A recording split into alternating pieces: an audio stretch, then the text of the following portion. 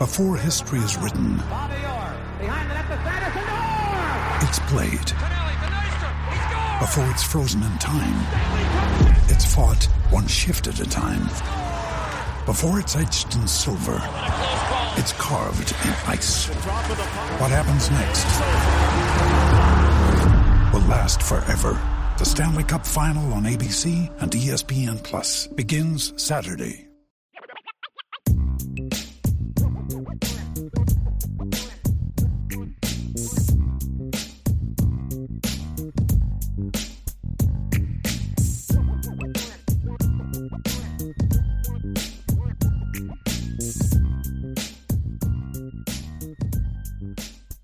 Nation, what's going on? Welcome to the Irish Breakdown Podcast. We're live with you on March 22nd, which for you hardcore fans and all the people in the chat, you know that means that today is the first day of spring practice for Notre Dame football, finally getting the wheels turning to get closer and closer to the 2023 season. I'm Ryan Roberts, Director of Scouting here at IrishBreakdown.com. That guy is Brian Driscoll, publisher here at IrishBreakdown.com. And luckily, Brian, along with Sean Davis and Sean Stiers, were able to be in attendance today during Notre Dame's first spring practice, which I know, Brian, it has been a while. I was about to ask, man, because I know it's been a couple years for you. And the first day of practice, I know, is one of those deals where, you know, they're not doing a ton. It's more about just kind of easing in, getting everything ready, and kind of laying the foundation, man. But how was it to be back? There was no easing in today. I mean, look, here's the reality. So we didn't get to see a full practice. We saw them go through stretch. And then we saw them go through the first 5 periods. Periods are only 5 minutes each. So we were able to go through that and watch that. I mean, look, you're not going to get a ton out of a practice like today. What I decided to do was focus just on the offense for the most part. I had some other observations on defense, not a ton. Focus on the offense. I'll focus on the defense on Saturday, because the reality is when the first 2 or 3 periods were special teams. I mean, so you can see guys running down the field and see what guys look like, but you're not seeing a whole lot of football stuff. And we didn't see any like one-on-ones. We didn't see any 7-on-7 or any team stuff, but you got to see guys move around. And so, you know, on a day like this, what I think I can learn the most from is just watching the quarterbacks. And I did a lot of that today. So I'll have a lot to say about the quarterbacks and the wide receivers and those type of positions. But yeah, I tried to zero in on one side of the ball a little bit more today. And also because I wanted to see, you know, the new coaches. What are some of the new drills they're doing? You know, there's some things that I noticed there. And so it was a fun day. It was just good to be back out there. Angela was there taking photos. So, you know, I was down there in the field with her for the first couple periods, or during the stretch periods, to kind of get her squared away. So, yeah, it was a lot of fun, man. It was good to be back out there. Good to be talking ball again. That's the big thing. I'm happy to be able to talk football. We have a lot of analysis, obviously, to work through today. Like Brian said, we're going to be talking about the skill position players today mostly. Like Brian said, he kind of focused on the quarterbacks, running backs, wide receivers, tight ends. You know, the passing game is pretty much kind of what we're working with today. We're going to start off with a few coaching changes and some injury notes, roster movement, all that type of stuff. And then, as always, we're going to get into a mailbag during the second segment of the show. So if you have mailbag questions asking about the first practice, about observations, about Notre Dame football, about anything, you can kind of steer that conversation. So throw those in the chat. Get the MB in front of those so we can really, you know, decipher easily what a mailbag question is in the chat, because we already have – I mean, Brian, before we started, we were already up to like 7 or 8 questions. Like, we know how the chat always works, man. But Brian, I think a good place to start with, you mentioned kind of working, you know, watching the coaches and kind of seeing them in action. There were 2 new coaching changes, technically, of guys that were already coaches previously for Notre Dame. They have new titles next to their name now. So talking about Dylan McCullough, who was elevated to tagged with a running back coordinator position, or I'm sorry, running game coordinator position.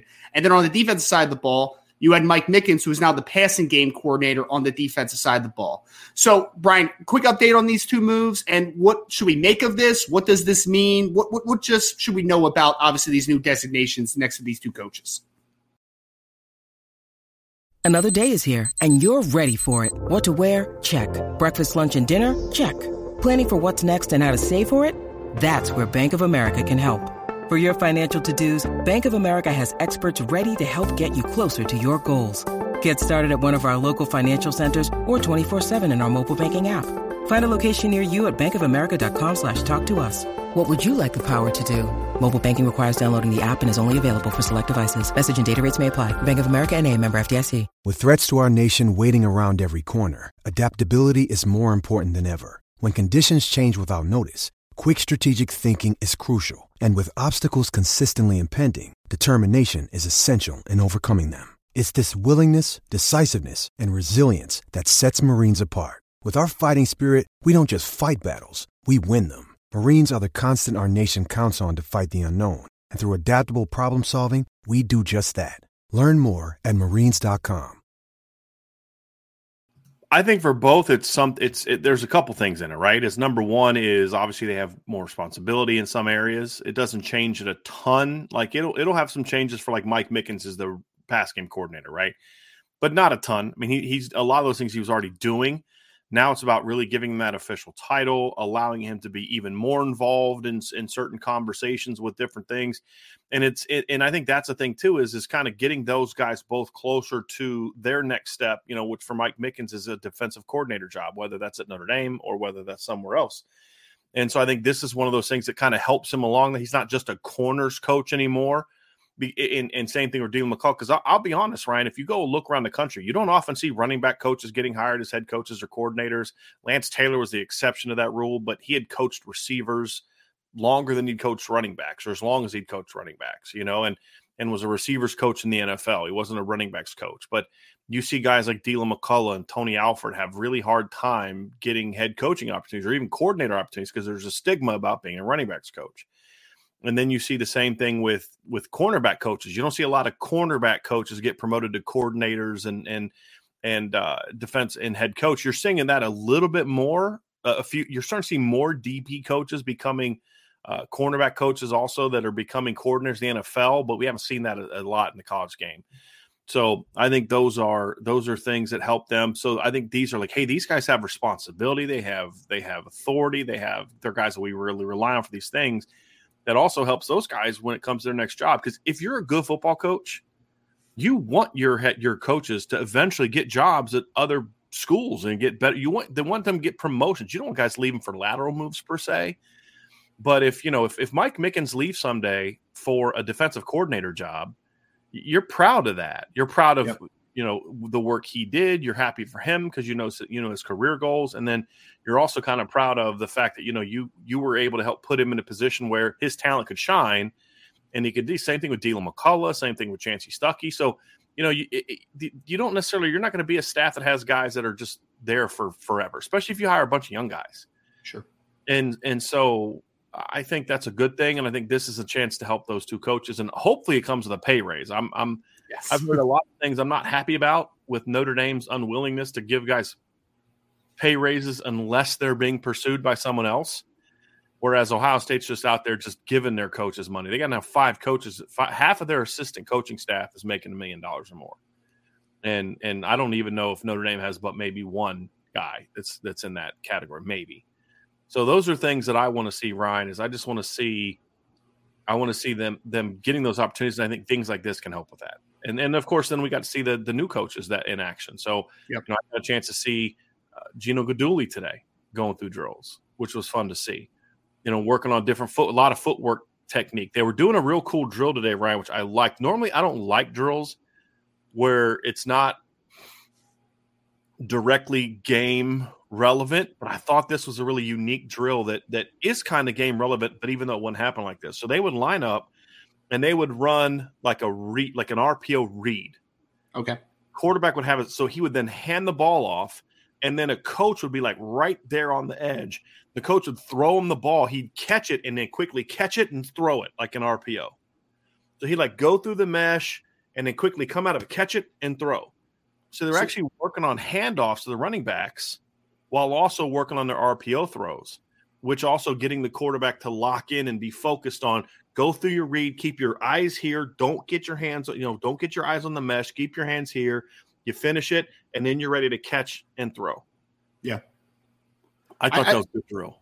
I think that's really cool because the RPO game is obviously the read game, right? So, I mean, some plays are going to be keeping it. Some plays you're going to be throwing the football. So you're working on 2 principles of that, that play on two different.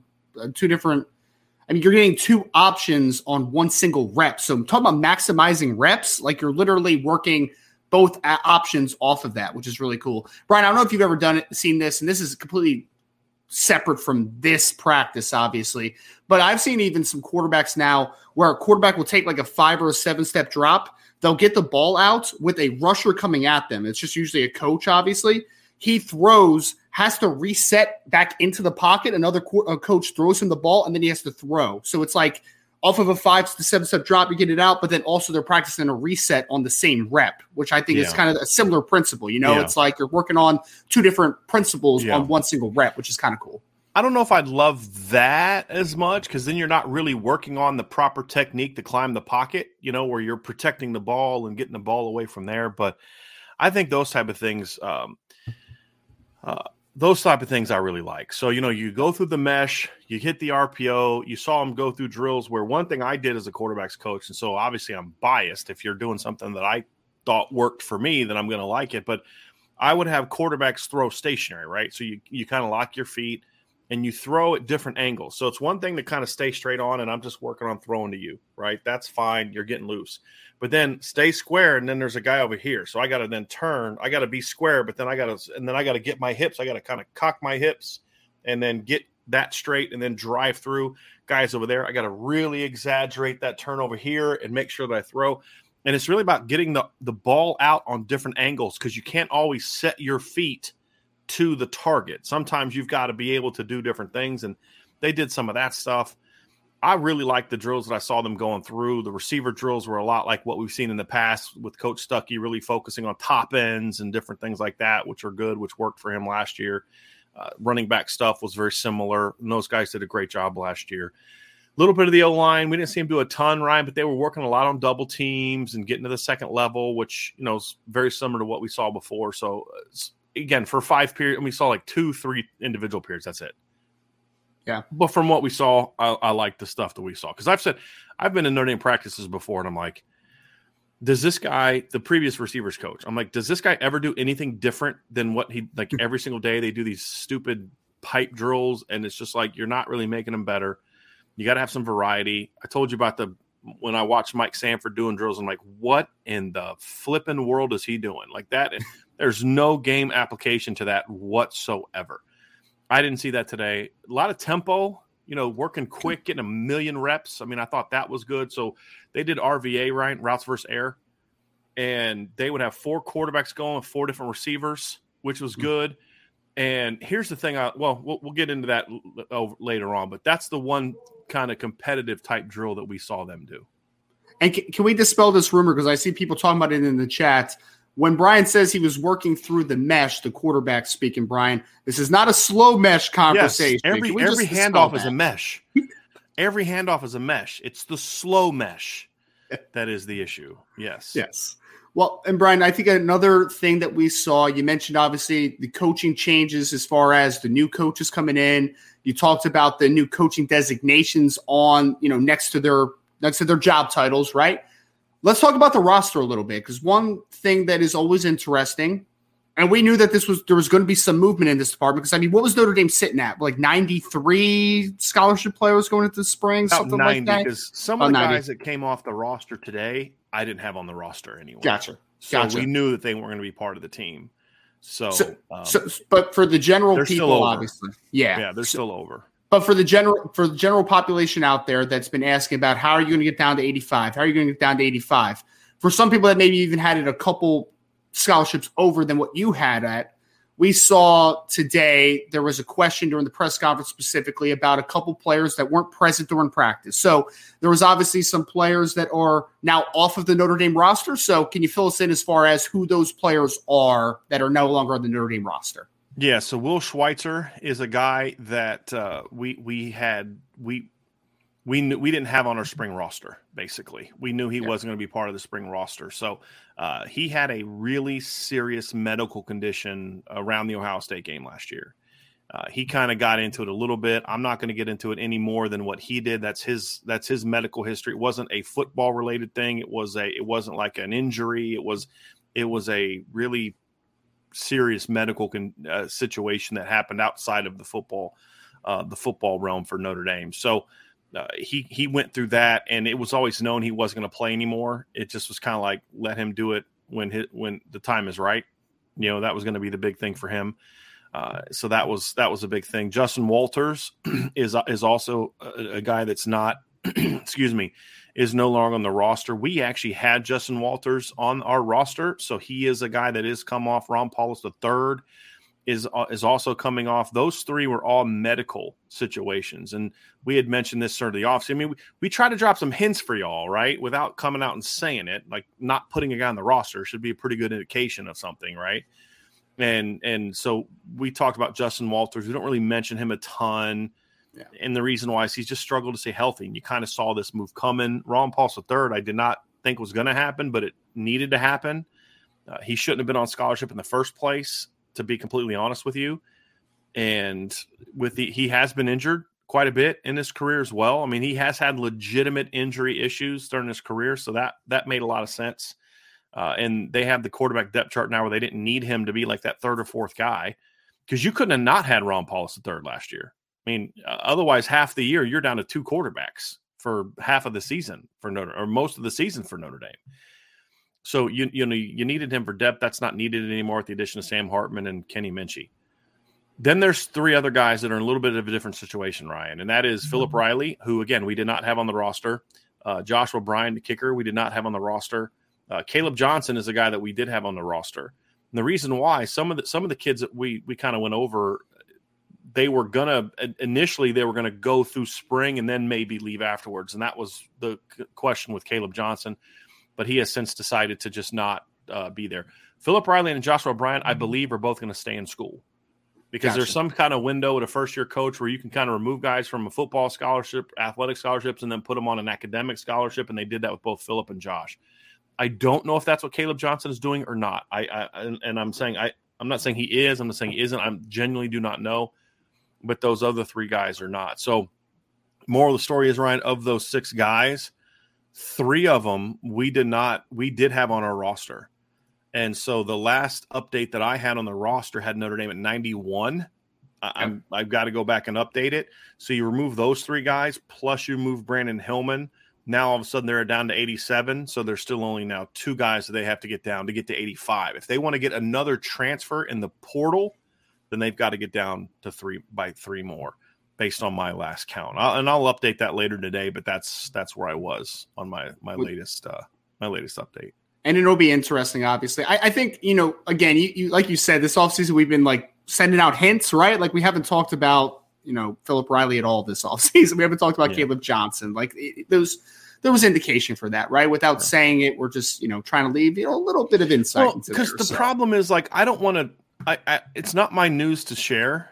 Yeah. But at the same time, I also don't want to lie when I know something's going to happen. I don't want to talk about, Caleb Johnson being in the mix when I know he's not going to be, or I don't want to talk about Philip Riley being in the mix when I know he's not going to be. I also don't want to go out there and take his moment away. So it can be a little bit of a tricky situation. That's why with sometimes people just, Brian's pretty thorough and is pretty good at this, and he's gone like 5 shows in a row and he hasn't talked about this kid. There must be a reason why. Otherwise he would say it if there was a reason why, and he could say it, he would say it. Yeah. Just sometimes, take a hint, and then when the time is right, we'll be able to explain kind of what's going on. So that's the deal with those guys. And then the last bit of player news before we get into what you saw on the field today. Obviously, Marcus Freeman was asked at the press conference about some players that are injured currently in their situation. So I know that there's some players that are out for the spring. There are a couple others that are in limited basis this spring. But just give us a quick update on what the injuries are and what we should expect for some of these guys. Most of the guys out, we knew that they were going to be out. We knew that Raritan wasn't going to be. I mean, we assumed Raritan wasn't going to be there this spring. He's officially out. Kevin Bauman's out. Adon Schuler's out. We knew that. The guy that was out that I was bummed by was Devin Houston. He announced that he won't be practicing this spring. That's a big loss. I was not aware of that. I don't know if that happened recently. I'm not sure of when that happened, but he has a shoulder injury. So that was very disappointing because I was hoping that he would get a chance this spring to push some people and maybe have a chance to go play. So that was certainly a bummer to see. Yeah, it sure was, man. I feel so bad for those kids too. I mean, especially like you said, I mean, Devin Houston had an opportunity this spring, with what the interior defensive line looks like right now. There's some uncertainty as far as what the rotation is going to look like. So, I mean, you feel bad for any kid that's not able to participate. Right. I feel bad for Don Schuler and everybody else that isn't able to, Kevin Bauman has obviously had a spring of injuries that you just feel terrible for. And then Eli Raritan, obviously with the back-to-back ACL tears. It's that is the worst part and the most unfortunate part of these conversations is the guys that just aren't able to compete with their team, obviously. There were 3 guys also that are going to be limited during the spring. He said that Jadarian Price is going to be limited. I did not see Jadarian going through running back drills. He switched his number from 24 to 21. I'm not saying he didn't go through running back drills. I'm just saying I didn't see him out there. So if he was getting reps, he wasn't getting a ton of reps. Cam Hart was going through everything today, but he's going to be limited. So it's what we thought, Ryan, was going to happen. We thought he would be, and he wouldn't be doing contact, and that's what they said. So I imagine he's going to be going through individual and doing certain things. He just won't be doing contact stuff. Thomas Harper's also non-contact. The transfer from Oklahoma State, that was a disappointing, but not overly shocking because he had the shoulder injury that cost him the end of his season at Oklahoma State last year. And then obviously Jadarian Price. So if Jadarian Price is out there this spring but limited, that's a good sign. That's a good sign. And there was a bunch of number changes, Ryan, which I thought was strange. Like they doubled up a ton of the single-digit numbers, which like I get it, but that's going to start getting a little bit problematic when you start getting into like special teams and stuff like that, which is that's going to be a little weird. So I'm very curious how they're going to handle all that stuff. Can before we go through a couple of those number changes, Brian, can I tell you my favorite number change that I saw today? Deion Colsey rocking the 0, baby. That is going to be fun. But so did Xavier Watts. I was like, what? I don't get that. Agent 0, buddy. I love it. I really like it. I mean, I think got 2 of them now. Yeah. It's pretty dope, man. It's pretty dope. So. Like 0's doubled up, 2 is doubled up, 3 is doubled up, 5 is doubled up, 7 is doubled up, 8 is doubled up, 10 is doubled up. So there's a lot of those that were doubled up. Yeah. Now, there are 2 guys not on the roster that are on the team. Yep. They just haven't fully updated the roster, and that is the kicker and the punter, Krim and Schrader, that were signed this offseason. So they are on the team. Chris Tyree moved to number 2. That was one change. And so I had a feeling this was going to be the case. I mentioned on the board, and then Marcus Freeman talked about it afterwards. So the Chris Tyree thing, he said this is more about getting him an opportunity there. They know he can play running back, so I think he's going to play a bit of a hybrid role, which is not far off from what we've talked about. I don't think this is going to be a full-time, he's a slot guy, but he needs more work there than he does taking inside zone handoffs or duo handoffs like he did today. He moves to number 2. Well, someone said, Brian, and I know we'll probably talk more about it when we get to the running back wide receiver section of the podcast, right? But it's an interesting comparison. Someone in the chat had said, like, he's the Percy Harvin for this team. And it's like, that's an interesting else is like Deebo Samuel. I think Deebo Samuel would probably be a little bit more similar. Yeah. Just because Deebo was like a running back at times, the way they use him. I mean, there were games he leads them in rushing, correct, for the Niners, correct? I mean, he gets sweeps and, I mean, legitimate handoffs. And I've seen games where he's led them in rushing. I think it'd probably be more like that as opposed to like with Percy. Percy would just get like jet sweeps and stuff like in reverses, right? If I remember correctly. At least I'm in college football. It was that way. Yeah. So, that's something. It'll be interesting to see how that plays out. But you had Tobias Merriweather's back to 5, which was his high school number. So that was cool to see. You have Jaden Mickey's to number 7 now. Jadarian Price went from 20 to 24. Tyson Ford went from 98 to 95. So those are the numbers that I noticed. We also have an article out, Ryan, on irishbreakdown.com updating all this stuff. And then I put the freshman and newcomer numbers. I'm not going through all those right now. But you can go through and see those as well. Number 1, Javonte Jean-Baptiste is number 1. I'll say that. So that whole stupid not giving anybody the number 1 jersey thing is gone. Thank goodness. Thank goodness. Yeah, seriously. Yeah. That was really dumb. Go read the article if you want those updated numbers and all the freshmen, obviously, and the newcomers, I should say. Got to put the transfer guys in there now, man. It's a different era now. They were in there, and I didn't put the 2 place kickers in there because that for some reason they were not listed. So I don't know. I don't understand why, but I think they just haven't updated the roster, which is, a very Notre Dame thing to do. Yeah. So yeah, I'm not losing my mind, Ryan. I did see that last year. Deebo Samuel did lead them in rushing in a game last year and 2 games last year. So in 2021, excuse me. So I knew I had seen where he had led them in rushing before. I think he set the record for most rushing touchdowns in 2021 by a wide receiver ever. He had like eight rushing touchdowns, I think, like that in that season, or some crazy numbers. So, yeah. So, quick notes there, obviously, on some number changes in 2021. 8 in 2021, which is just ridiculous, man. It's just so silly. But so we'll see what the role ends up being for Chris Tyree. But Brian, that kind of is a little bit of the housekeeping stuff, some number changes, injuries, coaching stuff. Let's get into some on-field observations now, man, which I know is the important part of what you wanted to get accomplished today, and a lot of the players that you were able to kind of take a look at.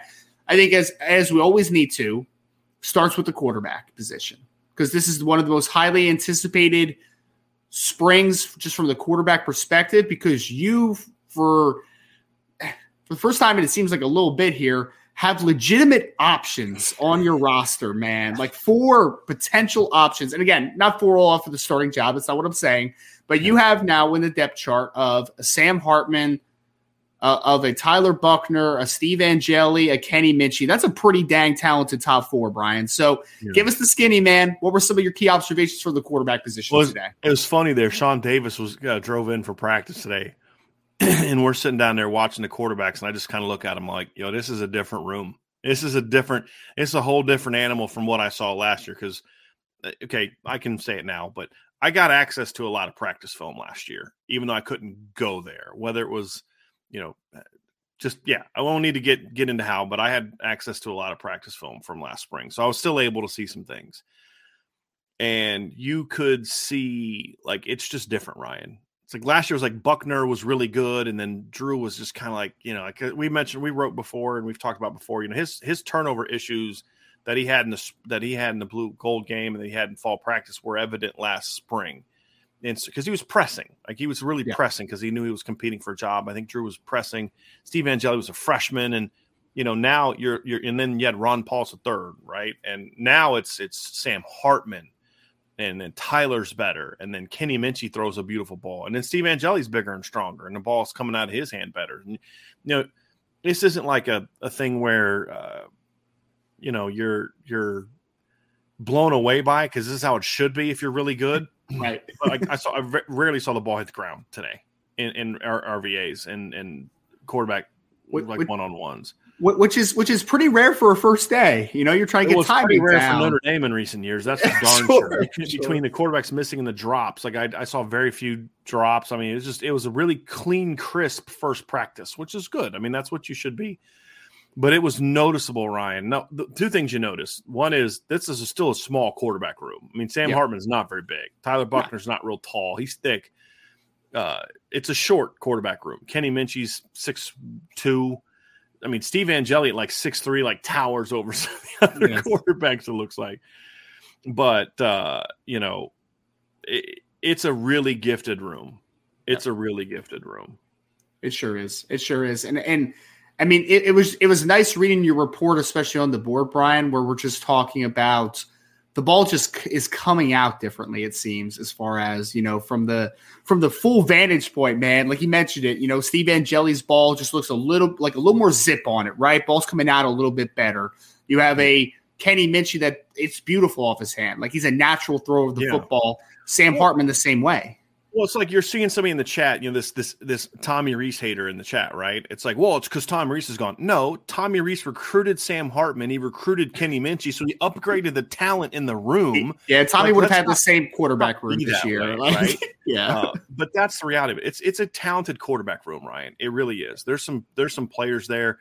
And then, of course, we get to see him go through drills and we get to see him throw routes on air. And again, that's all we saw was routes on air. And if you can't look good throwing routes on air, that's a problem. But it's been a problem in the past. And that was really good to see. It was good to see them, Marcus Freeman said in the press conference, like, these guys look like he's like a rookie and a freshman again. And I'm like, yeah, he may be from like knowing what drills are, but when I'm watching him throw it, I'm like, this guy does not look like a dude that's in his first official practice with these receivers. The timing was there. The ball placement was there. The deep ball was beautiful. I mean, he was throwing the ball the way you hoped that he would throw the ball on day one. Now, again, no team periods, no 7-on-7. He may have thrown 47 picks a day for all I know. I'm just telling you what he looked like in drills and during RVA. And, that was good to see. Well, that was good to see. Let me ask this, Brian, because this has been a topic that a lot of Notre Dame fans have talked about. We've talked about this on this channel, I think a bunch already. Is we were all excited now with Jared Parker as the offensive coordinator, who's also the tight end coach. You got to bring in Gino Guidugli as the quarterback coach, the guy that's going to be with the group the whole time. Did it seem different as far as kind of the I guess the meshing between coaches and the quarterback position? No, not. It may be different, but there's no way you can see that from what we saw today. Sure. Because a year ago at the same time on this first practice, we only saw the first 5 periods. You'd only seen Tom Reese running with the quarterbacks. You wouldn't have seen him coordinating the offense.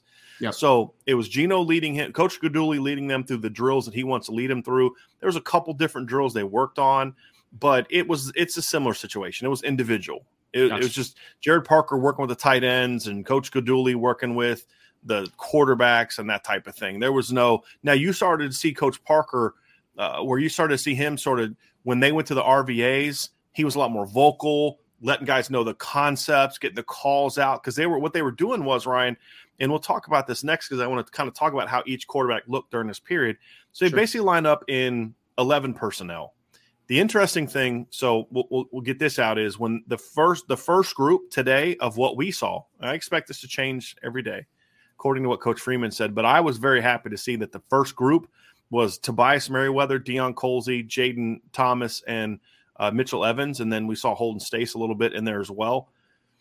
I was happy to see that, but the interesting thing is they had Tobias was in the boundary the first couple snaps, and then Deion was over with Jaden Thomas. But what I'm thinking they may be doing though, Ryan, I felt like they might have been going right left with the outside guys because a couple reps later, when it was the same guys, you had Deion was on the boundary. So it could be that they were just going left to right. It's too early to tell that from 2 to 3 individual periods on the offense.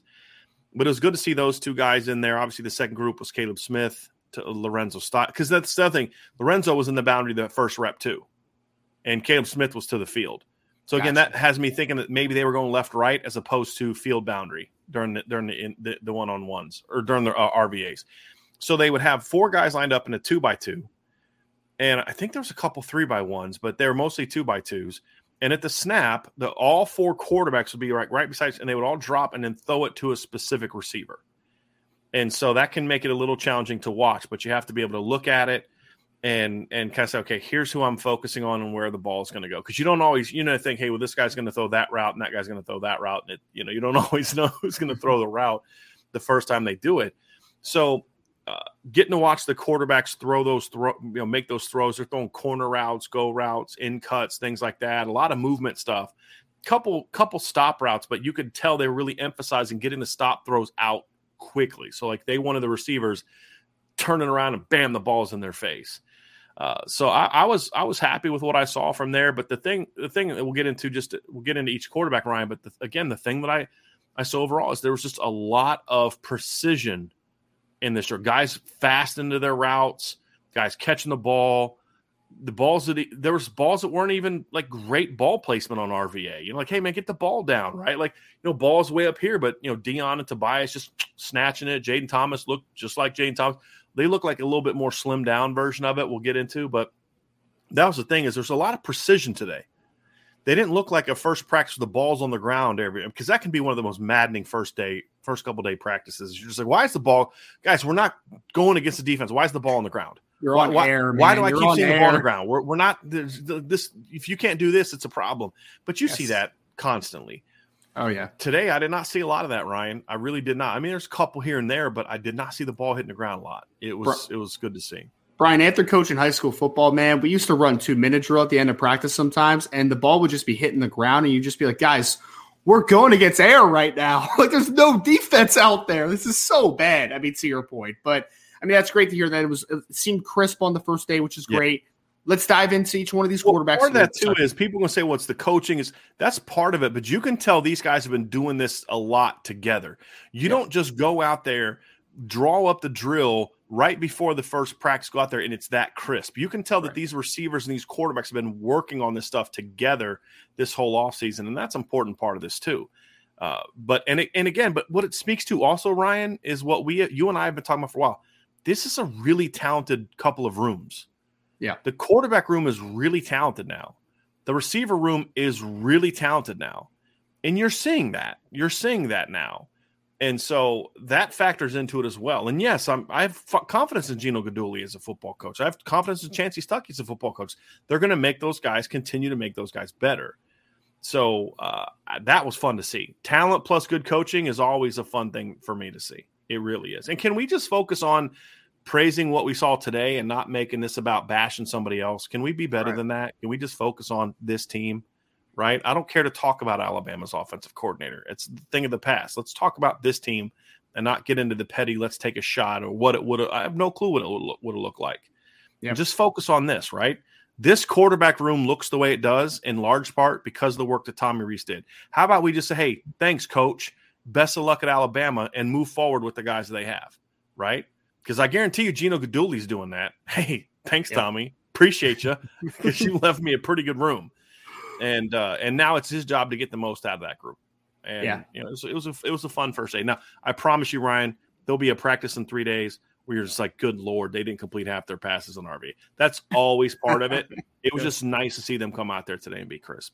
For sure. And I know we're all obviously very anxious and we're just ready for this to come, right? This day to finally come, the first day of spring ball. Well, let's talk about a guy that most people were most excited about probably coming into the first day, Brian, and that is, of course, Sam Hartman, former Wake Forest quarterback, 110 career touchdown passes. I know Coach Freeman joked in his press conference about this is Sam's sixth spring, right? So he's pretty used to the spring practice, but it is his first one, obviously, at the University of Notre Dame. What were your initial impressions and observations from day one with Sam Hartman?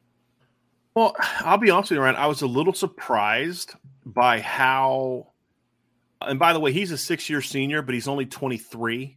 It's not 26, right? Like, but I was surprised how on the same page he was with the receivers. Again, this is during RVA. It may have been different during team. But during RVA, I mean, the timing was crisp, Ryan. He's hitting guys out of breaks. The ball placement was really good during individual. It was also really good during RVA.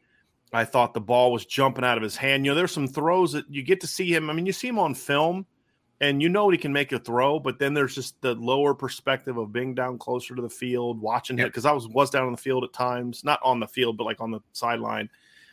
Where Ange was taking photos and stuff, just to kind of see a little bit up close. Want to measure, see some guys up close and see what they look like, and that type of thing. But also watch the quarterback spin it a little bit, and you see it jumps out. I mean, he doesn't have like a bazooka for an arm as we've talked about, but the ball comes out really nice. It comes out with a lot of revolutions, which is going to lead to a lot of spirals. That's really important for weather games. Yes, it's to have a really tight, really like if it's what I mean by tight, like it's really tight spin. Right. And it's whatever you're doing, whether it's a fastball, whether it's throwing a football, if it's not a real tight revolutions, then it still may be hard, but it's going to be a lot less wind resistant. It's just physics. And so you watch the ball and it really spins out of his hand and you could just see it covering a lot of ground. He's throwing like kind of far hash out cuts, just hitting guys right on the money with room to the sideline, not leading them all the way to the sideline. And the deep ball was on point. I mean, Ryan, he was just dropping it, just outside shoulder dropping it, which, again, is something he came in with a reputation for.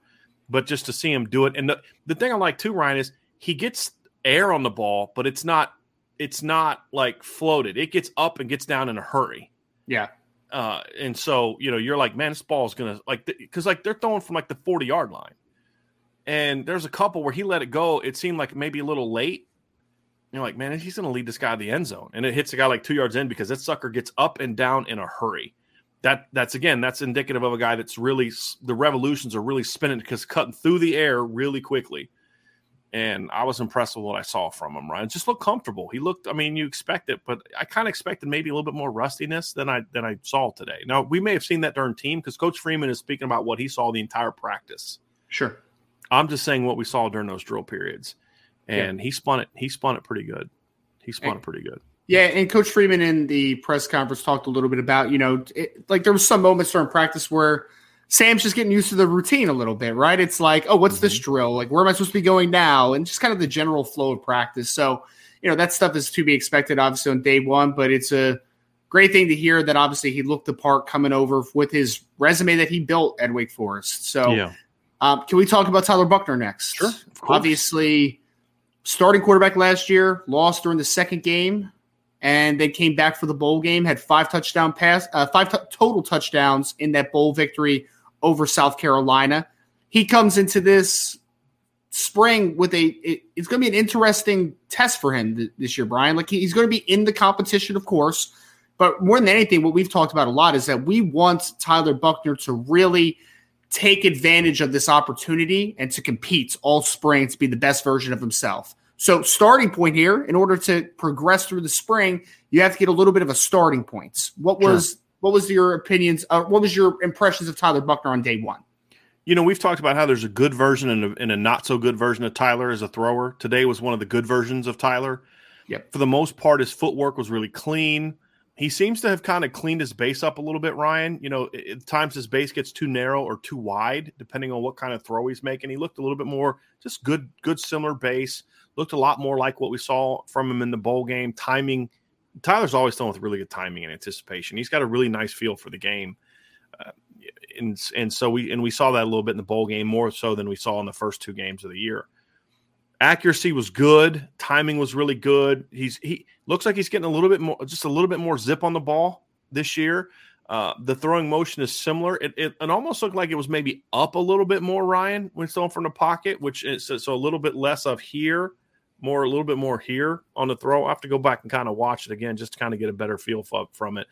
His ball placement isn't quite as sharp as Sam Hartman's, which I never expected to be. That's just a nature of kind of the difference in how he throws.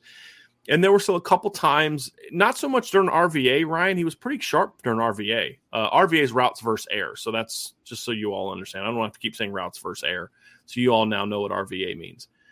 But during the RVA period, Ryan, he was pretty sharp. But during individual drills and during some of the, like when they were working on the mesh drills, he'll still get on the back of his feet a little bit. Because, you want to be kind of on the, have a balance. You don't want to be too on your toes. You don't want to be on your heels. You want to kind of be on the balls of your feet. You don't want to be flat-footed. So be on the balls of your feet when you're stepping to throw. A couple times when Tyler's running quick, when he does his turn motion, he'll just kind of naturally get back on his heels, Ryan, and never transition the weight back forward.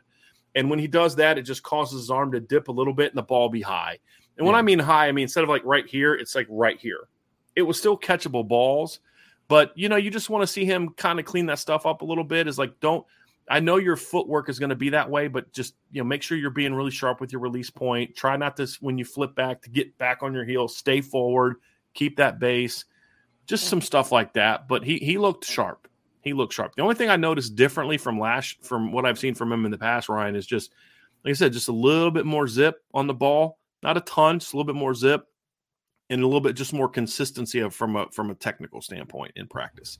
And that's not something I expect to be a problem, Ryan. He looked really good in practice, in the practice clips that I saw last year in the videos I had access to. It's just he'll get into team stuff, right? Yeah. So during Indy RVA, he looks really good is what I'm saying. It's during the team stuff, and he'll start rushing his technique and rushing his footwork, and that's when he would have problems. He always looked good during drills like this. So I expected him to look good. It's going to be taking this and applying it to the team periods, the 7-on-7 periods is when it's going to really matter. Yep. And I'm very curious to see, and this obviously is not as much the practice that you get a vibe for this, but I'm really interested to see just the commands that Tyler Buchner has on you could see a little bit. He just looked a little bit more pep in his step, just a little bit more engaging, a little bit more talkative today. Coach Freeman talked about that, so I think we saw even more of that during team, or they saw it during team. But yeah, I mean, you could see this a little bit. He's a confident kid, and I think that he understands he's in a battle, and he's going to bring it. And we've talked about this. That's something Tyler needs to do a better job of, is being more assertive. Yes, Ryan. That's definitely something he needs to do a better job. Outwardly confident, not inwardly confident, right? Because I do think that Tyler Buchner has always been a confident kid. It's just about that, that quarterbacks have a presence about them, right? It's like even the guys like Peyton Manning never changed emotions ever, right? But there was like presence about him. Tom Brady, on the other hand, would headbutt people in the tunnel, right? Like it was a different perspective, but it was all about presence, carry themselves that way.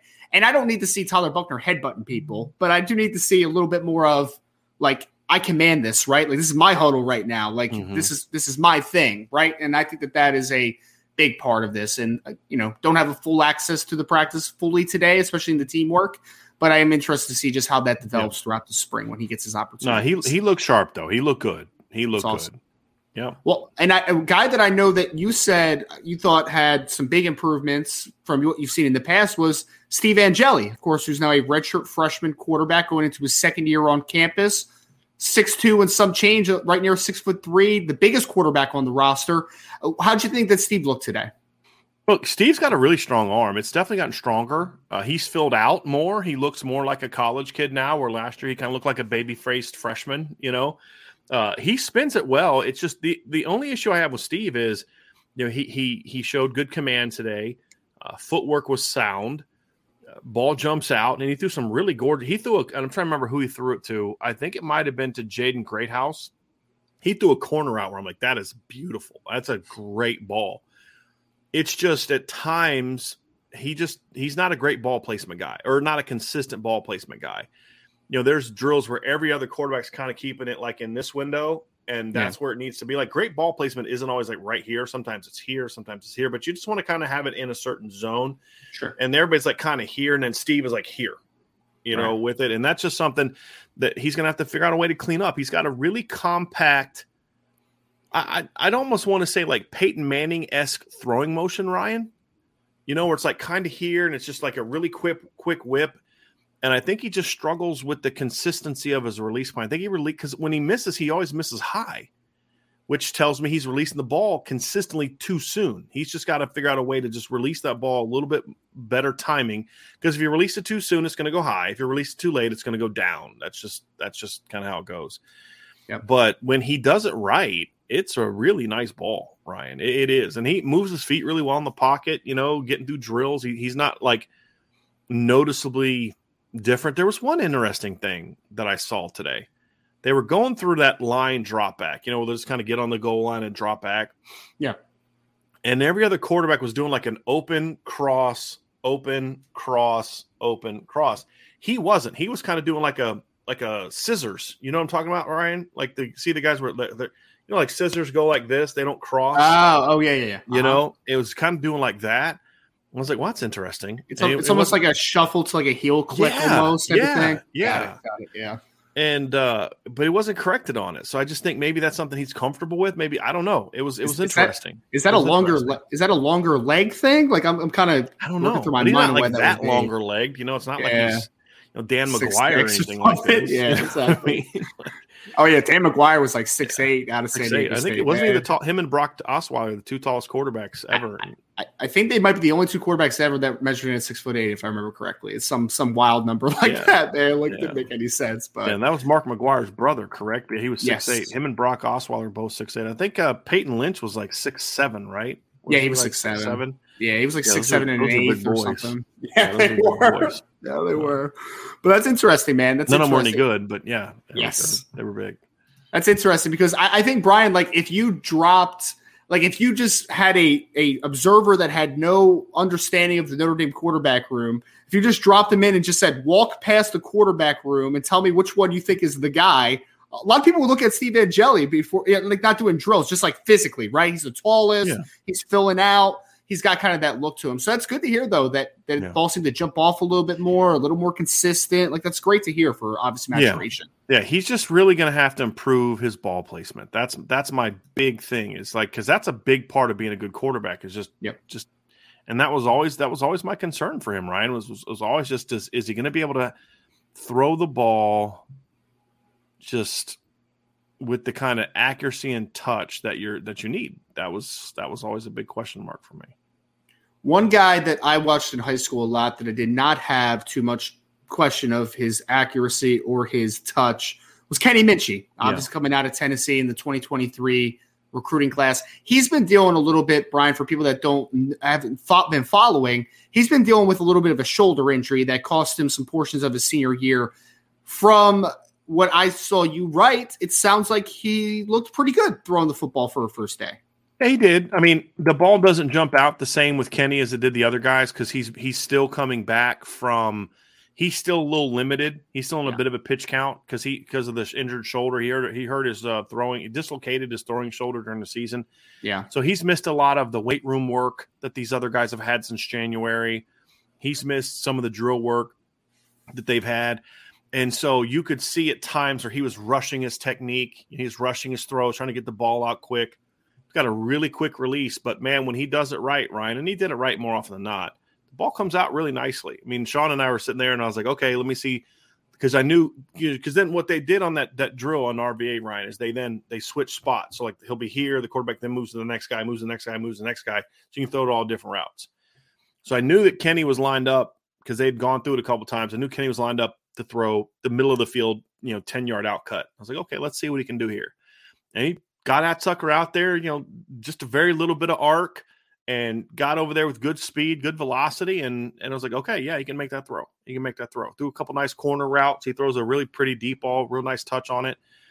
So he looked good. Again, first practice, we didn't see him a ton, but he spins it really well. And I've heard great things about him, which we expect, Ryan, from just how quickly he's adapted into the room.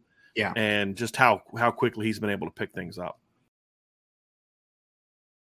When you need mealtime inspiration, it's worth shopping Kroger, where you'll find over 30,000 mouth-watering choices that excite your inner foodie. And no matter what tasty choice you make, you'll enjoy our everyday low prices, plus extra ways to save, like digital coupons worth over $600 each week. You can also save up to $1 off per gallon at the pump with fuel points. More savings and more inspiring flavors make shopping Kroger worth it every time. Kroger, fresh for everyone. Fuel restrictions apply.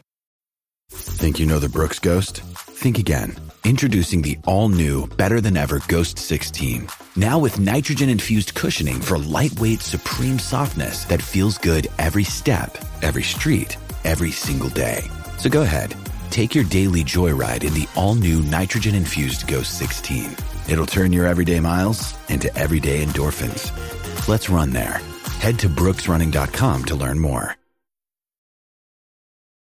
Well, that's one thing that Coach Gaduli said when he was introduced. I remember, when he was introduced along with the other newcomers, was he talked a lot about just how impressed he was with Kenny Minchie and the ability to retain information, which is obviously a huge part of the quarterback position. So as he gets, further along from his recovery from the shoulder injury, it'll be nice to see how much jump that he takes during the spring. Obviously, he keeps getting stronger, keeps getting better, retaining that information.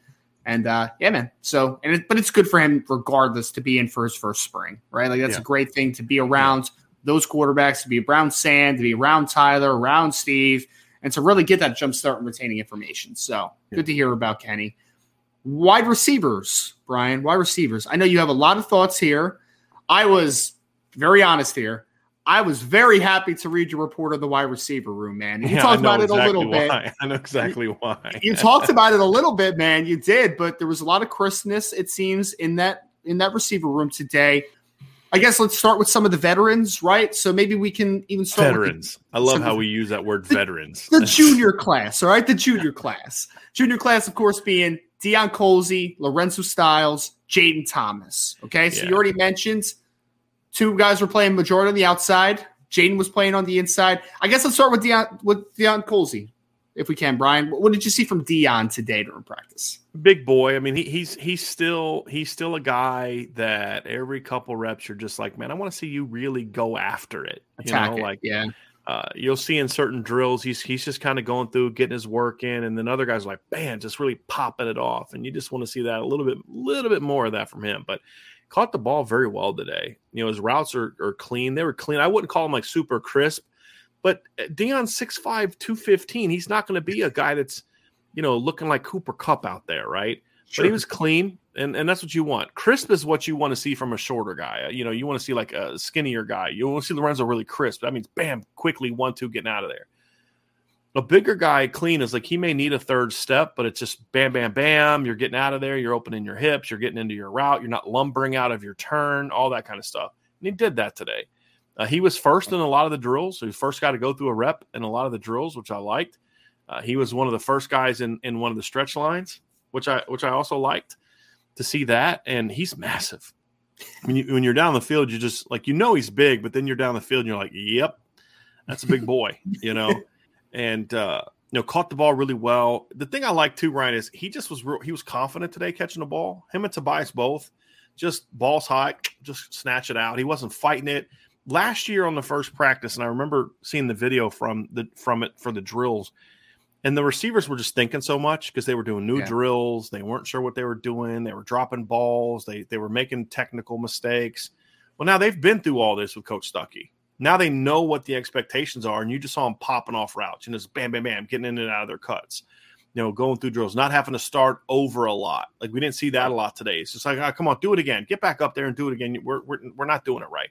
That's because they've now been through this with him now. Sure. And again, they were, not every ball from the quarterback was perfect. Several were definitely not perfect, but a couple out cuts that you're throwing to Dion and you're like, that's a little high. Or that's maybe a little too far out in front of him. And he's just like, go gadget arms, and he goes out and gets it. So that was good to see. That was very good to see. And it's really nice to see that he's healthy too. Because I remember last year for the first practice, I believe he was in a red jersey last year, right? So he was a little bit limited, I think, with maybe a non-contact type of thing early on in spring last year. So nice to see Dion obviously back and healthy and looking more confident for sure. One guy, Brian, that I was really interested to ask you about, because I know Coach Freeman talked about it, and I know you talked about it in your practice report, but it sounds like Jaden Thomas, who ended the season this past year, is arguably the team's best receiver. He was playing great down the stretch. Sounds like he physically looked really good today, just from a body type perspective. Sounds like he's been putting in work this offseason. Yeah, he's still a big kid. He's still a thick kid. But last year, he was big, but I wouldn't necessarily call him incredibly defined. Sure. He just looked a little bit more chiseled, a little bit more lean. That weight was good. It was a good lean weight now than what I saw last year. And, of course, during drills, he was exactly what, crisp in his routes and catching the ball with ease and a little bit more vocal, I think, from Jaden this year than what we saw last year. Obviously, kind of stepping into that, hey, dude, like you're the leading dude now, man. Like you may not be the veteran per se. Caleb Smith is that, but he's a new guy. You've got to be one of those guys that shows a little bit of leadership out there, and we saw a little bit of that from him today. So I liked what I saw from Jaden. I thought Tobias was good. Tobias is still at times in the drills just like, okay, you went a step too far, because you're supposed to go 5 and turn, or, but he knows what he's doing. It's just they lock in, right? Like lock in on this drill, but that's where the current juniors were last year, sophomores, right? It was still kind of getting to that point. But when he's out there running routes and he's a big target, and he, again, catching the ball with great confidence, getting out of his breaks quick, showed a little bit more to me anyway. Again, game practice 1, no pads, a little bit more burst out of his stance than what we saw last year, which you expect as a guy gets older and stronger, just a little bit more snap off the line, which you want to see. He looked good. He looked solid again for what we could see today. And a good note on Tobias is that this is his first spring practice. He was not an early enrollee last year, so this is his first time getting that full off-season spring work as a part of the Notre Dame program. So great to hear about him. One guy that I was very happy to hear this, Brian, going back to that junior class for a second, but it sounds like Lorenzo Styles looked more confident today. Yeah. Would you say that? He looked a lot more like the Lorenzo we saw as a freshman. He was fast, getting deep. I saw him maybe catch 6 or 7 balls during the RVAs, and he caught every one. He wasn't fighting it. Because what we had heard last year was that the drop started in the spring, and I think you guys saw a little bit of that when you saw him live. Yeah, but he looked sharp today. He looked, his speed was there. He was in shape. He was catching the ball clean. Yeah, I liked what I saw from him. Honestly, Caleb Smith looked good. The veteran Caleb Smith, the thing about him is he doesn't look as he's a well put together 220. He does not look big, and maybe that's just because at 6'2", 220 at Virginia Tech, he was clearly their biggest receiver. Where at Notre Dame, you're like, you ain't that big, dude. You know what I mean? Like, next to Jaden Thomas, he looks skinny next to Jaden Thomas, right? You got three dudes that are bigger-ish than him. Yes. But, very precise with his technique. Good get off, gets down the field vertically really well. Really good body positioning on a couple deep balls. Like there was one deep ball where the ball was like going to be here, and he just kind of leaned in at the last second and let it go here. That's a veteran play, right? Late hands. Yeah. The thing I noticed about him, Ryan, is he's a little tight-hipped, and you could tell that on some of the stop routes. And he didn't run a ton of that stuff at Virginia Tech. You could kind of see it on film, and I kind of saw today. It's not like a huge problem. But that's why he needs to have such great ball concentration and ball skills, is because we saw this at Virginia Tech is he made a lot of catches where he was covered. Oh yes, he's got great concentration on contested catches and does a really nice job. Like I said, he's like a power forward. Like it wouldn't shock me if I grew up learning like this kid played forward in high school or something, because he understands if I keep this guy between me and the football, then I'm going to catch the football. I'm going to win. Right? Yeah. Right. And even on like deep throws where you just like lean into a guy to make sure that the ball, instead of dropping here. So if I got a defender right here and the ball's thrown right here, he's breaking that up if he's any good. Sure. But if I can lean into him and turn this ball into this ball because I can lean into it, then that's what you want a receiver to do. It takes experience to do that, Ryan. And that's what Caleb does a good job of from what I saw today. That's a great note, too, because everyone that hears the word separation thinks of as a route runner, right? But him being able to do that's creating separation. You're creating separation away from the defender and the football. That is a form of separation. So I think it's great. I mean, Brian, honestly, that might – and I kind of thought this about Caleb anyway. Like, I don't think this is a big deal, obviously, just kind of on the initial impression. I thought Caleb Smith is kind of a limited route tree guy, right? Like, I'm not going to ask him to run a ton of in-breaking stuff, and like I'm going to ask him to stay on a vertical plane most of the time. Which is I'm fine. not asking him to run a lot of post curls, stuff that double moves, a lot of China routes, a lot of pivot routes. I'm not asking him to do a lot of that stuff. He's a comeback, go, slant guy. Like that's what he is, man. I mean, there's nothing wrong with that. He can do that stuff against zone. You can have him run all that stuff against zone. You're just not going to say, hey, man, you've got this guy playing you man-to-man. Let's hit him with a post curl because you're just bam, bam, in and out of your cuts. That's just not who he is. Exactly. But catches the ball really – Ryan, I'm a broken record here. There was only one guy that fought the ball a little bit today, and it was a freshman. But everybody else was really, really sharp today. Well, let's move to the freshmen. Some of the early enrollees. We have 3 early enrollee freshmen, Jaden Greathouse, Rico Flores Jr., and Braylon James. Couple nice reviews of the freshmen for first day as far as I saw from your report, Brian. I guess let's start with Jaden Greathouse and work our way down a little bit. So Jaden Greathouse, again, he has kind of that physically put together body. Still, people that saw him at Austin Westlake, this is a very physically imposing kid as far as his style of play. What did you see from Jaden on the first? He looks small. I mean, he's one of the bigger receivers. He's 6'1", 200 pounds is what he's listed as. He might be a little bit bigger than that. So maybe 6'1.5" and over 200 pounds. But when you stand next to Deion Colsey and Tobias and Caleb Smith and Jaden Thomas, and you're like, yeah, he ain't that big. He looks closer to Lorenzo Styles than he does those guys. But what you saw, Ryan, is a really confident kid. You can just tell a guy, I've always kind of said this before, like, when you're at a club, right, and there's that really loudmouth dude that just won't shut up and he's just really obnoxious, like that dude is not someone I'm scared of, right? That guy's just a clown. He's trying to like, scare you off with his mouth because he doesn't want any smoke from you. Like exactly. Yeah. It's that guy that you say something to and he just looks at you and starts walking at you. You're like, oh crap. Uh-oh, I messed with the wrong dude. Just that confidence, just the way he walks, the way he presents himself. Him and Rico both have that. Yeah. And Braylon has that too to a degree, but the difference is they know what they're doing. Right. They did not look like freshmen going through drills. They did not look like freshmen running routes, and that's the best compliment you can give a freshman receiver. What's the best compliment you can give? Doesn't look like a freshman. Doesn't look out of place. Like Rico had this one catch on the sideline, Ryan, where he's running an out cut, on a practice field he's never had an official practice on. They've done work on there. He just reaches out and extends an out cut. It was just a little too far, and then double taps his feet on the sideline to get it in. And then as he's falling, he rolls his shoulders, which is so smart. Yeah, I'm like, dude, that's not a freshman play right there. Securing the catch and getting away from the ground. Like we would literally teach that when I was in college, Ryan. Yeah. Like if you're catching and falling, you always roll the ball away. But we would also do it where if you go down and catch a ball low, you catch and you tuck and roll, as best you can. And you're seeing Rico do that. And you're seeing him just really crisp getting in and out of breaks. And Jalen was really smooth. Rico's crisp. Rico snaps him off. Jaden's more smooth getting in and out of routes. You know what I mean? Like you can see a difference in them. They're not like, twins, but they're both good at getting out of breaks. Right. And the other thing they were doing today, Ryan, which I liked from young guys, is a lot of young guys, when they make corner routes or out cuts, they'll either like bubble the corner. So it's like stick and get to your landmark, right? Like on straight path.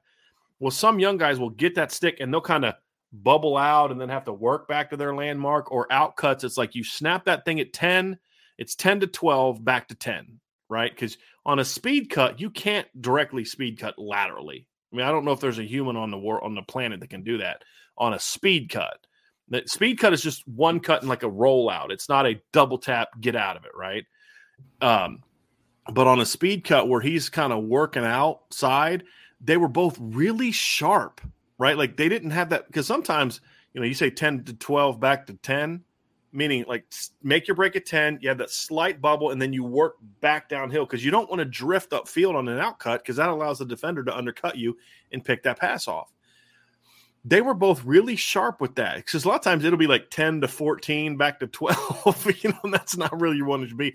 They were sharp getting out of their cuts, Ryan. And I was really impressed by that. To see two freshmen like that, really just clean and precision and catching the ball confidently, that they were impressive. Braylon, the last freshman, he is very explosive, like very explosive. It's just kind of what we thought with him, Ryan. He's just not as advanced as those other kids are. Like you could see he dropped the ball today. He was one of the few drops we had. And it was simply, he just didn't play the ball well in the air, because you could tell you can tell when a guy's running a route when he's thinking about the route. Where Jaden and Rico are just like, okay, I've done this a million times. Where Braden's like, oh, a corner route. I don't know if I've ever run one of those before. Like, I don't remember ever seeing Braden and James run a corner route in a game, right? And you could just see he was kind of thinking, and then he was late getting his hands around these. Oh shoot, there's the ball, and we just missed it, right? Yeah. He looked like a freshman, but he looked like a really talented, explosive. I can't wait till that guy gets coached freshman. He's just not where those other guys are, fundamentally. But his burst off the line is as good as anybody that they have right now. Yeah, so I mean, not too many surprises out of those three as far as the first day. I mean, no, the one thing what we thought. And day one. Exactly. Day one, things will improve, things will change. There will be a lot of movement over the next couple of weeks, obviously. But Jaden Greathouse comes from a place like Austin Westlake, a little bit more of a technically advanced player. Rico Flores, a little bit of the same stuff, obviously playing at Folsom High School. Braylon James is that height, weight, speed freak that no matter what high school he played at, no matter what high school he played against, he could run past pretty much everybody that was on the field against him, right? So no big surprises there, Brian. Let's move in. Well, are there any other notes on wide receivers? I just make sure we didn't miss anybody. No, not really. Overall, yeah, it was just really fun to watch. I talked about Caleb Smith, right? Yes, you did. Overall, It was just really fun to watch, to see where the quarterback and running receiver room is compared to last year. I mean, that's the big thing for me. Is it's just a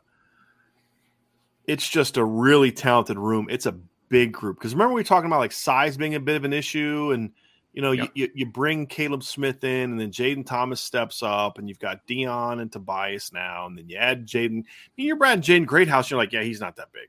It's like, because you're seeing against all these twin towers, but you just like what you see from them, and just the feel. But they're 8-9 deep, Ryan, and just good football players there. They're 4 deep in quarterbacks that can just spin the rock. I mean, and that's what kind of gets you excited. You hope you see it in day one, but we also are warning people like, hey, they may not be sharp early on. It's a new staff, new quarterback, and all that. But they were pretty sharp. Again, in this period. They may not have been sharp in team, but in this period at least, they were pretty sharp. For what you had the opportunity to watch, they looked very sharp today, which is a great thing to see. And I mean, like you said, man, the depth of those two rooms just from one spring to the next is bonkers. Yeah. Imagine that. You actually have a two deep plus a receiver now. Imagine that. Imagine that. They were at like 4 or 5 last year wide receiver, and it was just like, this isn't great. This isn't great. And then one of them was Deion Colsey, who was limited during a lot of the spring with wearing like a red penny on, exactly. Exactly. Tight ends. Tight ends. There was a tight end's name that I saw early on in your piece that I really wanted to hit on, which I thought was super interesting. There was a couple of nice notes on a couple different guys, but I wanted to actually start with Holden Stace here, who's the sophomore, more of kind of your flex tight end, can move around a little bit, play in different spots. He played a little bit as a freshman, played a decent amount as a freshman, out of necessity a little bit. But Brian, it sounds like he looked pretty good on day one as far as Holden Stace. Just take out how he performed, right? Like route running and catching and all that, which looked good. He looked different. You know, you kind of want to know what the sophomore class does after a year, right? And people are like, how did Emil Wagner was on the completely opposite side of the field. I couldn't tell if he was that much bigger. He didn't look like his lower body still looked skinny, but it's always going to look skinny. He's never going to look like Quentin Nelson. Right. I couldn't tell you how he's really filled out because I never got close enough to him to see that, right? So I don't know, but I did get a chance to kind of be right up there with where Holden Stace was, Ryan, and you could see it. I mean, he's really filled out. His lower body is thicker, his upper body, it's filled out in a good way. You know, like his stomach area is not filling out at all. It's his chest, it's his shoulders, it's his arms. He looked more like a college football player. All the good places you want to fill out, none of the bad places. Right. Well, the other thing too about him, Ryan, is his burst off the line was like, okay, yeah, that came with something new, right? Like that weight came with something new, man. That was fun to see. So he definitely looked the part. There's no doubt about that. He looked the part. And I know, obviously, we're dealing with a little bit of a smaller tight end room right now because there's a couple injuries. We mentioned Eli Raritan in the beginning of the show, Kevin Bauman. Obviously, they're both fighting back from ACL tears. But I know you also had a note on Mitchell Evans, who's the assumed front runner for the number one tight end for the 2023 season. Mitchell, first day, your impressions? I mean, look good. He's smooth. Like Holden is explosive. Mitchell's smooth, caught the ball well. I mean, he looked exactly like the bowl game. He's never going to blow you away where you're like, man, that guy looks like $1 million. He looks bigger. Like he's definitely continuing to get bigger and filling out. He looked smooth. He looked smooth. Caught the ball well. He missed a couple reps because I don't know, something happened to his helmet. Oh, really? And you could see him over there. Somebody was working on it.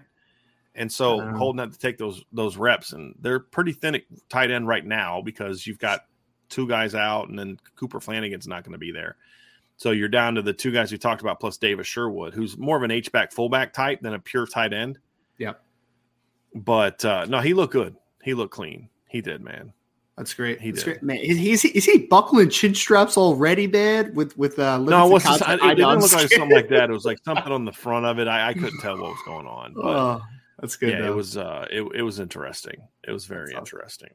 Yeah, so not too much as far as just first day observations from the tight end room because, like you said, there's a little bit of a limited room. It's just the size, the volume. Yeah, perspective. I mean, other than what we kind of talked about, I kind of spent a lot more time on the receivers, but you could just see Holden Stace really coming out of his breaks fast, and he looked sharp, he looked explosive, and he really filled out. And like I said, Mitchell Evans, I just like it's kind of like what I said. I didn't spend a lot of time on Jaden Thomas, right? Other than his body type, because it's like how Jaden Thomas performed. Like, okay, do you remember the whatever game that he played? You remember the BYU game, or do you remember the USC game, or do you remember the Navy game, or pick a game where you thought Jaden Thomas looked pretty good? Pick the South Carolina game. Yeah, I remember that game. Yeah, that's pretty much what he looked like today. Like, yeah, it's what he looked like today. So go back and watch that game, and that's what Jaden Thomas looked like today. Just good. Right, so it was kind of like that with the tight ends. Like Mitchell Evans just looked like what you'd expect Mitchell Evans to look like he did in the bowl game. Well, that's a good thing because he played pretty well in the bowl game. So I liked what I saw from him. Awesome. Awesome. So that's kind of going to wrap us up here as far as first day observations. Anything else? Yes. Just a couple defensive things. Like I didn't spend a lot of time on the defense. I'll watch them a lot more on Saturday, but during some of the individual stuff and during some of the special teams periods, Donovan Hines has really filled out his frame. Like he looks a lot more like his brother now physically. He's put some beef on. There's no doubt. So I'm very curious to see what he does when the pads come on. And Josh Burnham, Ryan, we've always been impressed by what he looks like. He's filling out. You can see it. Nolan Ziegler looks a lot thicker than he did a year ago. I didn't get to see him go through any drills, but just seeing him out there, you could see, okay, that kid looks part. Thomas Harper's short. Like he's 5'10"-ish. I mean, he looks short next to their tall corners. Chance Tucker went through a bit of a body reshaping. Chance, if you go back and look at pictures of Chance the last 2 years, he had it's just going to sound really weird, and I don't know how else to describe it, but he had a very immature-looking body. Meaning, like, not a lot of definition, like, still looks like a young kid who just kind of started working out. You know what I'm talking about? Like narrow, right? Yeah, not narrow, but even sometimes maybe a little bit like, I don't know, pudgy, but not like gut pudgy, but just like his body just didn't look. He went out there today looking like, okay, this guy looks solid. Like Chance looks solid. Like he has really put in some work in the weight room, man. Like you can just see Ryan, like his chest was out a little bit, because today they're not wearing shoulder pads. So you can see a little bit more of their frame. Chest was sticking out. Like his thighs looked like he'd, been squatting like cars this summer. Like he just really looked good this winter. So that was good to see Chance, and a couple downhill drills. They were working on like tackling drills, and I don't know why it happened this way, but I just happened to look over. If they're in between here, I just would happen to look over, and like almost every time I look over, it was Chance taking a rep. Just kind of luck that way, and they were working on tackling. Those big round pads, right? That they roll, the tire looking things. things. Yeah. So he was tackling that onto another pad, which was really smart because Notre Dame practices tackling, like live takedown tackling on these pads, but they don't take them to the ground. They land on looks like a track mat, which is good because it just takes some of that wear and tear off your body. But they're working on that, and when he plants, he was really exploding downhill, Ryan, like really firing downhill. So I was really happy to see what Chance was doing. He looked good. He looked really good. And Aiden Kaneana, I thought, looked good going through drills. And he was very vocal today. I liked what I saw from him. That's awesome. Gabriel Rubio's filling out a little bit. Again, you couldn't see a ton of – it's funny. I'm like, man, Javonte Jean-Baptiste doesn't look as big as I thought he was. Like, I thought he'd be a lot taller. And I was like, oh, never mind. He's standing next to Alexander Ahrensberger. It was like 6'7". Alexander has one of those concussion hats on that add like another 2 inches to the. So he's 6'9" right now. It looks like 6. I'm like, okay, yeah, he's good. He's good. He's good. Yeah, he looks fine. He's big. And then Coach Freeman did confirm what we'd been saying all summer or all off season, which he is going to start off as he called it the field end. It's the defensive end, big end, strong whatever. Side, the Viper goes boundary, weak side, and then the big end is the field guy. So that is where he's going to play. So awesome. Yeah, but he looked good. But I'm like, man, these D linemen, like for whatever reason, don't look that big. And then I realized that Alexander was the first guy in line for defensive ends. I was like, yeah, that makes a lot more sense. Jordan Patelho, I didn't see him a ton, just going through drills. His burst, he's got a nice burst. He just comes off the ball really well. Jaden Osbury is really smooth and athletic. Yeah, he is. And Drake Bowen's a lot bigger. He looked like he was the biggest linebacker of the freshmen, man. Like he definitely looked bigger than. You expect him to be bigger than Osbury. He looked bigger than Preston Zinner. Just filled out. Drake looks like he's been putting in some work. He looked like that down in San Antonio, Brian, for the All-American Bowl. Like, I think he weighed in that week at 231. I think Notre Dame has him at 225 right now, so I guess it cut a few pounds. But I don't know how accurate those height and weights are, right? Sure. To be completely honest with you. It's kind of hard to mess up a weight, though. Like a little bit hard to mess up a weight, but who knows? But we'll talk more about those. Oh, JD Bertrand looked really quick today. I don't know what it was. Like he's got some pep in his step or what, but he was really moving through drills. Well. So, yeah, that's another guy that I saw. Awesome. Sounds good. Yeah, so a few defensive takeaways there, just very brief. Again, Brian on day one was really focusing on the offensive side of the football, specifically quarterbacks, wide receivers. Somebody asked about this too, Ryan. Yes. Prince Collie is very small. Very small. Like you just see it. Like he's noticeably smaller than everybody else out there. Like 2 inches. Like he's 6 feet. Like he's not 6'2". I saw him listed. Barely 210 pounds. I saw him listed at 6'1.5", 220. Yeah. So that sounds about right. I don't know if he's 220. I really don't know if he's 220. He is noticeably smaller than the other linebackers out there. He's athletic. Yeah. But he's small. That's interesting, man. That's really interesting. I thought he was a little taller than that. And yeah. Not great. But we will keep you all updated. Next practice you have availability to, Brian. I know you'll be at the Pro Day on the 24th, which is Friday. And then we'll have another. So they'll have a practice on Friday, but that's closed. Yep. And then they'll have another practice on Saturday, I believe, in the stadium. I think is where Saturday's practice is going to be. So that'll be pretty cool. As long as it's warm. That's the only problem is if it's cold, I'm like, man, it sucks. Yeah, Saturday's practice will be it'll be it'll be the stadium. It'll be the stadium. So yeah, very much looking forward to that. We'll of course have some coverage of the Pro Day. We'll also have coverage of the next practice we have availability for, which will be this Saturday. We'll do a show on Saturday recapping the practice. Yep. Yes.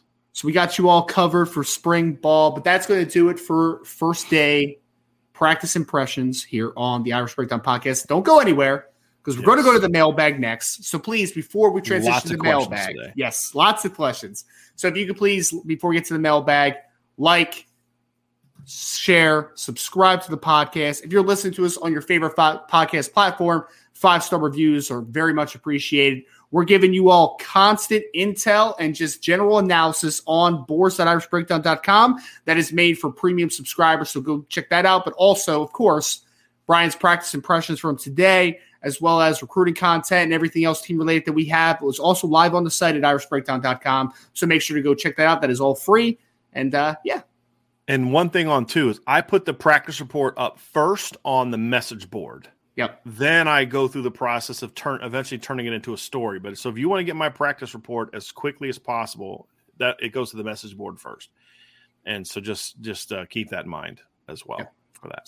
So boards.irishbreakdown.com. Make sure you stay tuned to IB Nation Sports Talk as well. If you missed it, yesterday had Tariq Bracey on, who was going to be present during the Pro Day this Friday as well. He was a really good kid.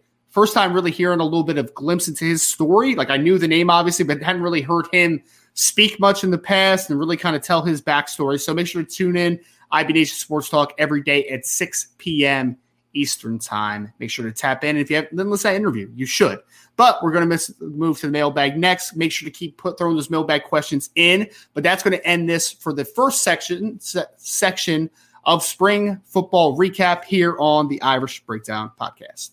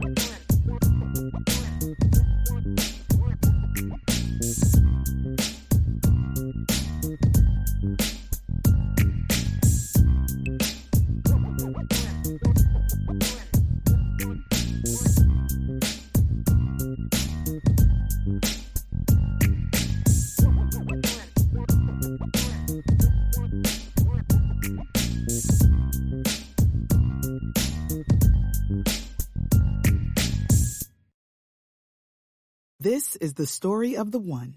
As head of maintenance at a concert hall, he knows the show must always go on. That's why he works behind the scenes, ensuring every light is working, the HVAC is humming, and his facility shines. With Grainger's supplies and solutions for every challenge he faces, plus 24/7 customer support, his venue never misses a beat.